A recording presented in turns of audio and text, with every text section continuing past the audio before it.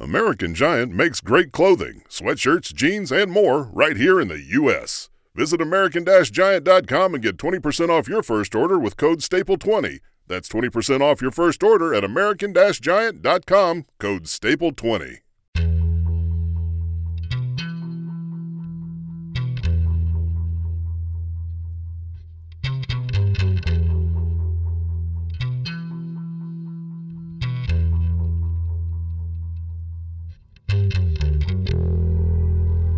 Hold hands and close your eyes.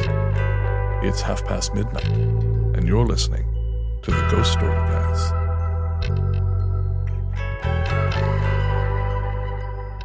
Hello and welcome to Luke Lore, the Ghost Story Guys folklore-facing spin-off show, where I showcase a topic each month either from a main podcast episode that I'm expanding upon, or from a listener request, or else just something I've found that interests me to run with.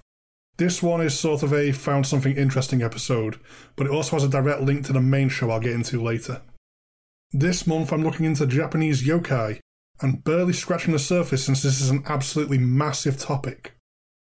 Weirdly, I timed the yokai episode with the release of Nioh 2 this month, a video game I helped test that features this aspect of Japanese folklore quite heavily.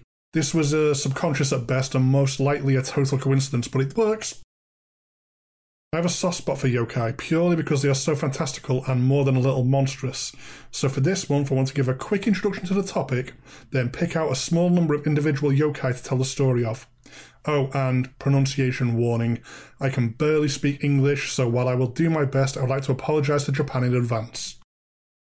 Yokai are hard to pin down as one exact thing, or at least they aren't easy to sum up as just one single thing.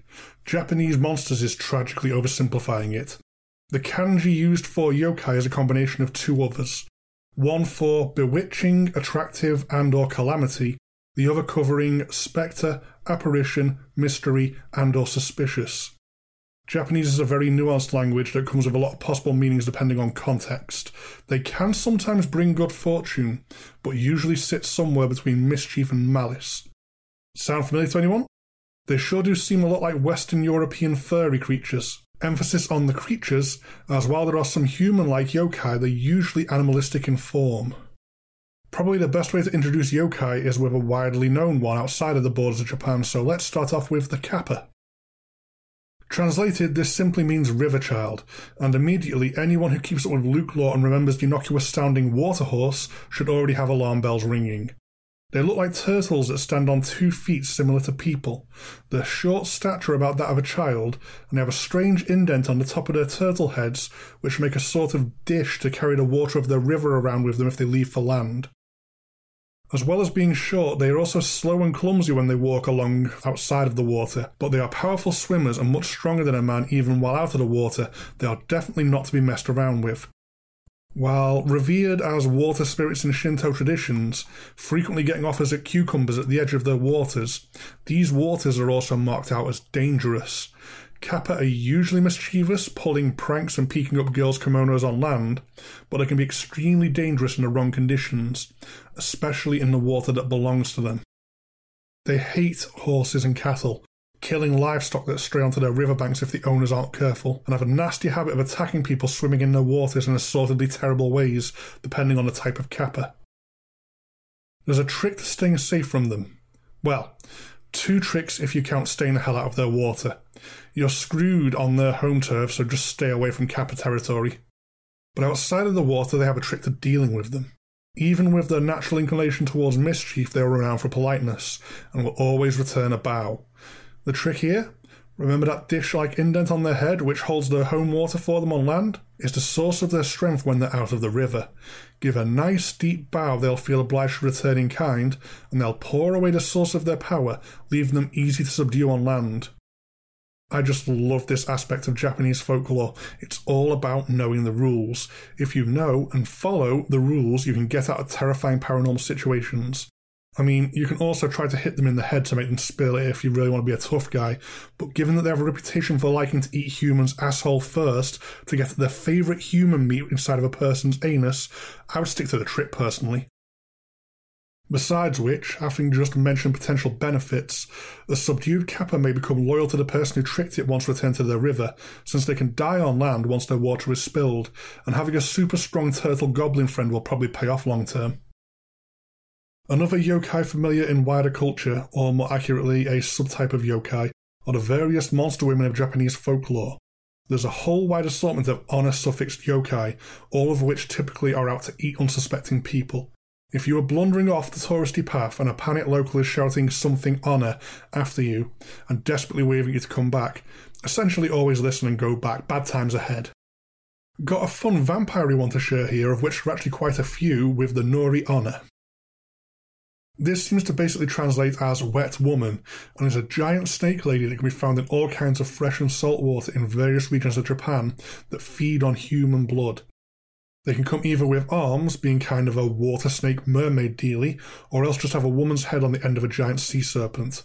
Their human-like features are supposed to be quite fearsome looking, with obvious serpent aspects such as fangs and a forked tongue, but they come with the J-horror iconic long black hair, which is always dripping wet and stuck to their bodies, helping disguise their true nature, so long as the winding snake bit is submerged. As with a lot of other yokai, they're so much stronger than a regular person, any notion of fighting them is basically a joke. Nori Honor specifically have stories of being strong enough to shatter a tree trunk with their coils, which I'd like to point out is an object much tougher than a squishy human meat sack. But your advantage here is that they prefer to try and trick people into becoming a snack. Nori Honor lure people to their doom with a fake baby pretending to be drowning in the water, begging passers-by to hold on to the baby so they can rest safely for a moment. Upon taking the baby, this lure will be revealed to be a bundle of twigs and stones, which then become two things. Impossible to let go of like a damn kelpie, and heavy as a boulder. Off to the bottom of the drink with you. The good news, though, is that you won't drown. The Nori Honor will be right with you to drain all your blood. How to deal with a Nori Honor is a little tricky. I didn't really turn much up on a quick folklore dive. They don't at least seem to come chasing you out of the water, and it should go without saying, do not swim with the giant snake vampire monster lady. One simple way to deal with them and avoid the worry of possibly abandoning an actual woman with baby in distress is to use gloves. The trap bundle will stick to the gloves instead of your skin, and you can allow the weight to slip off the gloves right before commencing Universal Paranormal Plan A, flee screaming. One other way I saw mentioned is to politely ask to hold the baby. The Nori Honor will then pass you the baby to hold without the magic trap kicking in, and you can then pass the bundle back after playing along what a lovely baby it is. Feel free to be polite and complimentary as you do so, not only to play the part, but also to avoid an angry Nori Honor. Once you've done that, commence Universal Paranormal Plan A as above. They sound pretty terrifying so far, but yokai aren't typically a force for evil and are instead doing simply what comes natural to them. It just happens to be that humans are delicious and below yokai on the food chain. A much nicer entity under the yokai banner a lot of people outside of Japan may have become aware of through cultural osmosis is the tree spirits, or Kodama. A Kodama is a gentle nature spirit living far away from civilization connected to an ancient tree. If the Kodama dies, the tree they are bonded to dies, and vice versa. I don't think bonded is the right word actually, it's more that they are one and the same. You may see a Kodama as lights or as a small humanoid form made out of fungus, but mostly you will never see a Kodama except as a very old tree. The spirit will tend to nature around its arboreal form, with little care for interacting directly with humans. They're not a totally helpless gentle nature spirit though, they are a yokai, and can be regarded as a divine spirit to boot. These very old trees, once identified, will often be marked out with a shiminawa, a sacred rope, and even without one, cutting into a giant Kodama tree will give you one last warning as the tree bleeds. Continue to cut this ancient tree down anyway because you have a bad case of the dumb. Congratulations, you just sinned and won a prize. A curse so powerful it won't just kill you, although it probably will do that too in short order, but it will also wipe out your whole community. Just because it isn't actively trying to eat you doesn't mean a yokai is easy prey for human avarice. I want to end this with a rather special yokai, which actually ties into something from my very first correspondence with the Ghost Story Guys podcast. A random line got dropped in an episode way back. This was after I'd already had a discussion with the guys about Wendigo folklore, where Brennan joked about black dogs asking me to get on for some research for them. And so I went on to make a Black Dogs primer for them, which included this yokai, which was a pretty damn cool Japanese variation I found as I looked into Black Dogs from around the world. This is the Okuri Inu, the sending off dog, sometimes known as the Okuri Okami or sending off wolf. Found on remote mountain passes or along wild woodland paths, the Okuri Inu will seem like a regular dog or wolf is following someone right up until the moment it's clear they really aren't of this world. These yokai are carnivores with a taste for human meat, and having spotted someone out alone, they'll follow along behind the traveller as they go. This is where the sending off name comes in. It's almost as if they were a friend seeing off another friend as they leave. That is, until the traveller stumbles or falls down, when they pounce to tear them to shreds and devour the now bite-sized chunks. It gets even better. The Okuri Inu are easily one of the most powerful and fearsome yokai to roam the wilds of Japan. All other creatures avoid them, mortal and otherwise. Nothing wants to mess with the Okuri Inu, not even other yokai.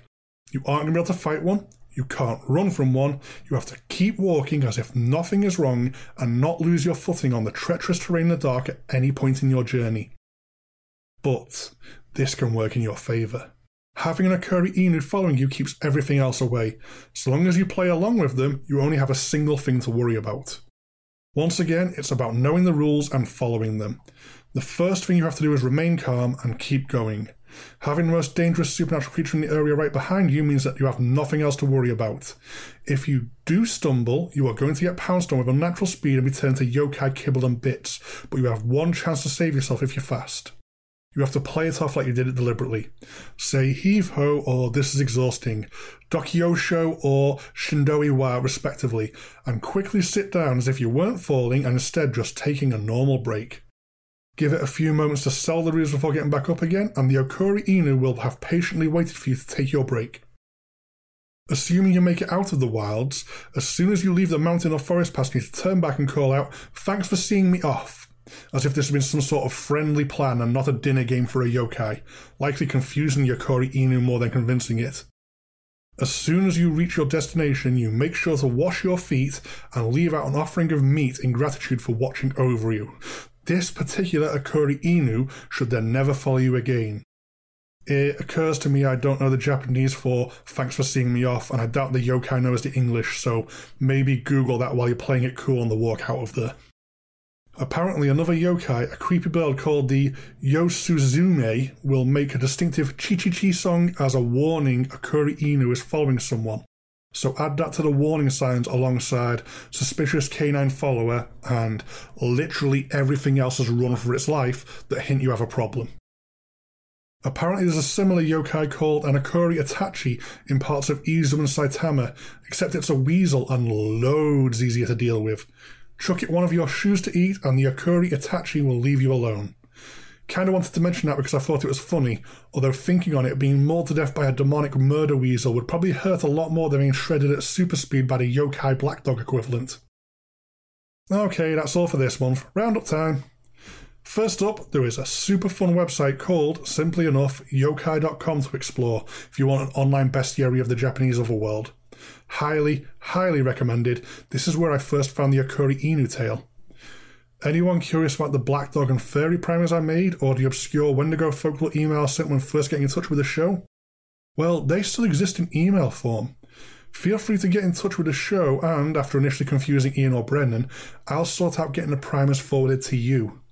Just send a message clearly marked pre-Lukelore primers to lukelawgsg@gmail.com requesting which of the 3 or all of them to be forwarded on to you. Well, I say clearly marked. As long as you send it to the Lukelore Gmail, it won't get lost in the shuffle. Feel free to get in contact with the lukelawgsg@gmail.com account for anything else Lukelore related too. The other email for general show stuff is ghoststoryguys@gmail.com. Plus, both the show, along with myself, are very easy to find on Facebook as well as Twitter. Let me know basically anywhere if you have any Lukelore requests. I can do plenty more yokai if you're interested for one thing, or just anything you fancy to know about. Let me know if you enjoyed this topic. There is also a very active Ghost Story Guys Instagram account if you want quality internet content streamed to your devices. If you want to support the show directly, absolutely feel free to head over and check out our Patreon. There's a pile of cool bonus content for patrons, and any financial support goes a long way. My incentive is that patrons get Luke Lore 30 days early before a general release across a variety of platforms. But you don't need to worry about that. As ever, listening is plenty of support in and of itself. Goodbye for now. Hope to catch you all again next month.